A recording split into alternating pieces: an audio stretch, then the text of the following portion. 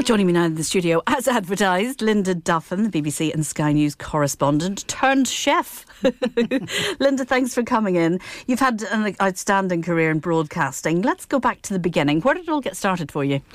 At the very beginning, I was about to go off to university to read English, and I applied for a holiday job on the local weekly newspaper, and they said, well, we don't do holiday jobs, but we've got an apprenticeship going. So I said, OK, I'll take it. And I went home and told my parents. My mother went absolutely ballistic. My dad was quite understanding. So I started at the age of 18 on the local newspaper, of which it was said locally it held vinegar well.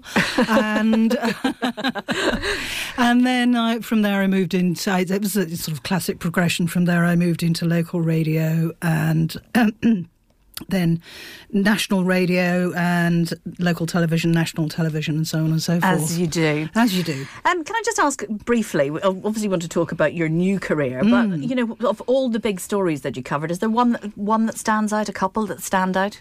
I suppose that, yes, I mean, they're usually the ones that are nastiest, I guess. Yes, of course, yeah. The first foreign story I ever did was the Zeebrugge ferry disaster, which was fairly harrowing, as you can imagine. And then I spent a lot of time working in Ireland, north and south, before, during and after the peace process. Of course. Which was fabulous. I mean, I love Ireland. Not just carrying favour there, I really do. I lived in Dublin for 2 years. I had a great time. And I covered some wars as well. Chechnya was a standout one for me, the first Chechen war. That was really... and dangerous as well for a woman. I mean, it's more accepted now, I think. Slightly more accepted now for a woman to do it. But don't forget, I was in television and you're always with a team. Yeah. You know, you're always with a team of people. I was with a couple of burly cameramen and soundmen. And, I know them well. You probably know them as well as I do. And, I mean, usually there were a couple of women on the team, but mostly, in fact, probably about 50-50. But you're not operating in isolation. I think it's different to being perhaps a radio correspondent where you spend a lot more time on your own going off, or a newspaper correspondent. Yeah.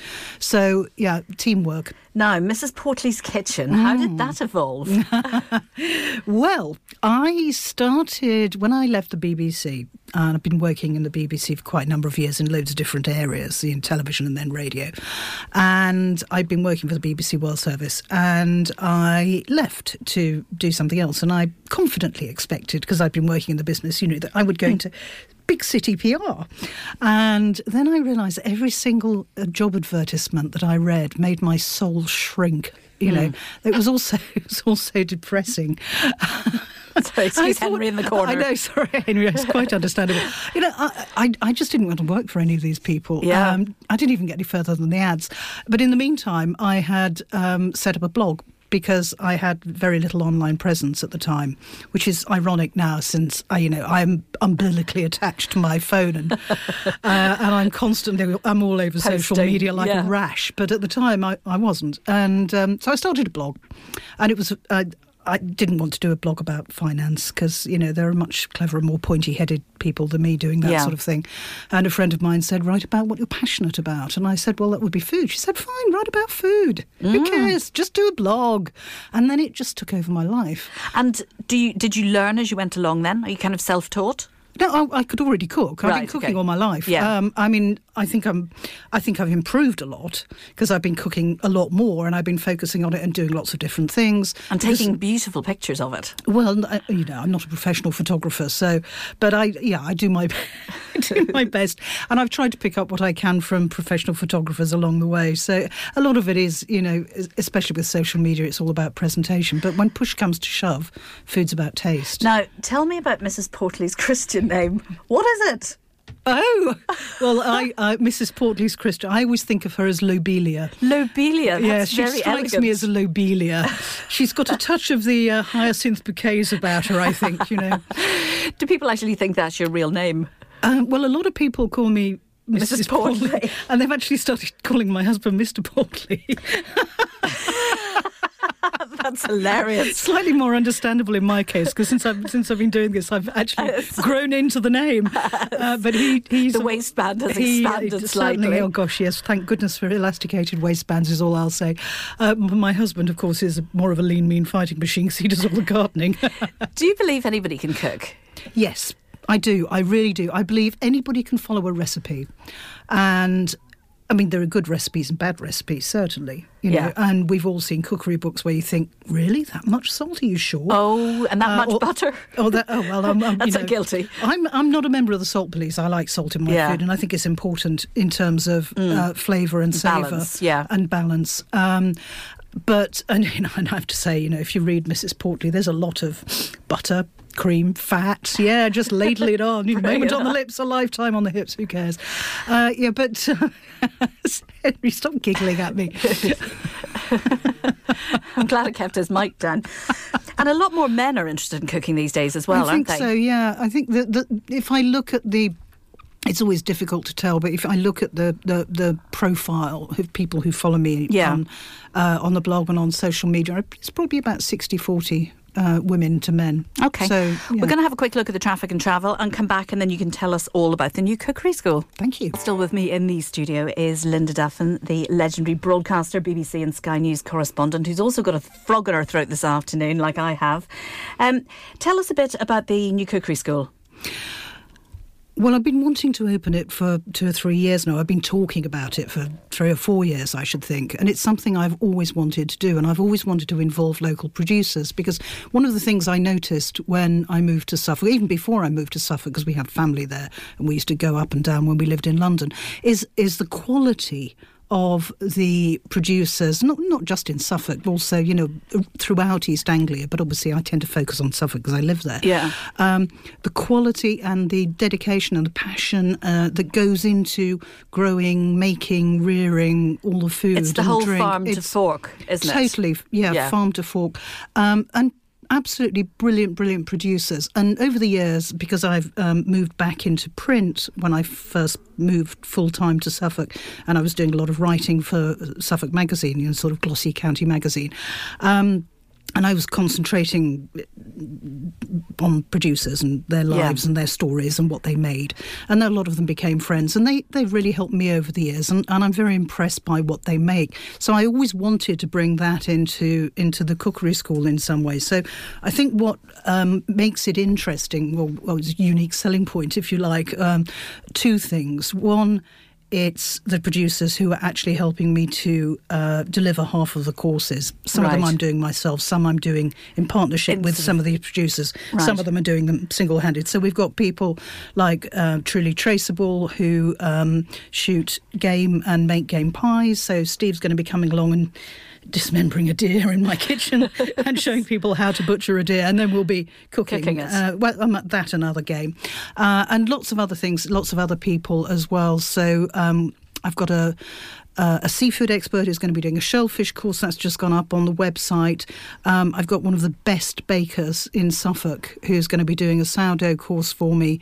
I don't want it all to be it's all food related, but it's not all necessarily food. Yeah. So I've also got the absolutely brilliant Lindsay Dixon, who's an Instagram expert and photographic stylist, who is going to be delivering a course which is all about Instagram photography and styling. That's fantastic. So many people love to take pictures of their food. Don't they just? But it's not just people, in restaurants or at home. A lot of small producers use that as their principal means marketing, of daily advertising, if you like. So it's really useful for them to know how to do it as well as possible. And then we've got pasta making, we've got gluten-free baking. So something for everyone, really. Yeah, pickles and jams. I'm hoping to sort of do a marmalade course in January. Well, I am doing a marmalade and pickles and preserves course in January before we lose the Seville oranges, and lots of vegetarian cookery as well. So there's, there really is something for everyone. I think. How many people can you cater for at a time? I'm keeping the classes really small because that's what I was going to say. The other main unique selling point, if you like, is the fact that it's not held in a professional, kitchen. It's held, if I could just tell people, it's a beautiful 16th century farmhouse with, I've got kitchen envy, I have to say. It is a gorgeous kitchen. I must Yeah, I have to agree. Yes, it's beautiful. We've got a big rambling old house with quite a big garden. So we've got a big kitchen garden with a herb garden. We've got an orchard. So in the summer we'll be able to go and pick things in the garden, and at spring and summer and through to the autumn, bring them back into the kitchen and cook with them on some of the courses. And the house is a really lovely old house. It's got massive kitchens. And you're doing accommodation as well, aren't you? So, yes. So maximum 6 people on the courses, because that's partly obviously because I am constrained by the space I have available, but also I want them to be personal attention, isn't it? I want them to be very one-on-one, as much as possible, and I want them to be very hands-on, because there are an awful lot of cookery courses you go to. People sit around a table and they watch somebody make something, and then they eat it and have a glass of wine, and it's lovely. Yeah, I'm not knocking that but it doesn't. But you don't. Learn. I personally learn by doing. Yeah. I learn by getting my hands dirty, getting my hands in that bowl, making the pastry or whatever it is I'm doing. And I think you remember better. You have that sort of muscle memory of having done it. And there's no substitute for feeling the texture of what something should be like. So if you're making pasta, knowing what that finished texture should be like before you start rolling it is really, really important. And you can only do that by making it. Watching YouTube videos doesn't cut it in that respect, I think. And don't you find that growing your own food is incredibly empowering? Well, I have to say my husband does all that. Maybe he's very empowered then. He just turns up with... No, I do really... I mean, we have been totally, up until the sort of late autumn, until about a month ago, less than a month ago, completely self-sufficient in terms of fruit and vegetables. Yeah. All the way through the summer. So that's really lovely. And we've still got stuff in the garden, but I'm supplementing it now.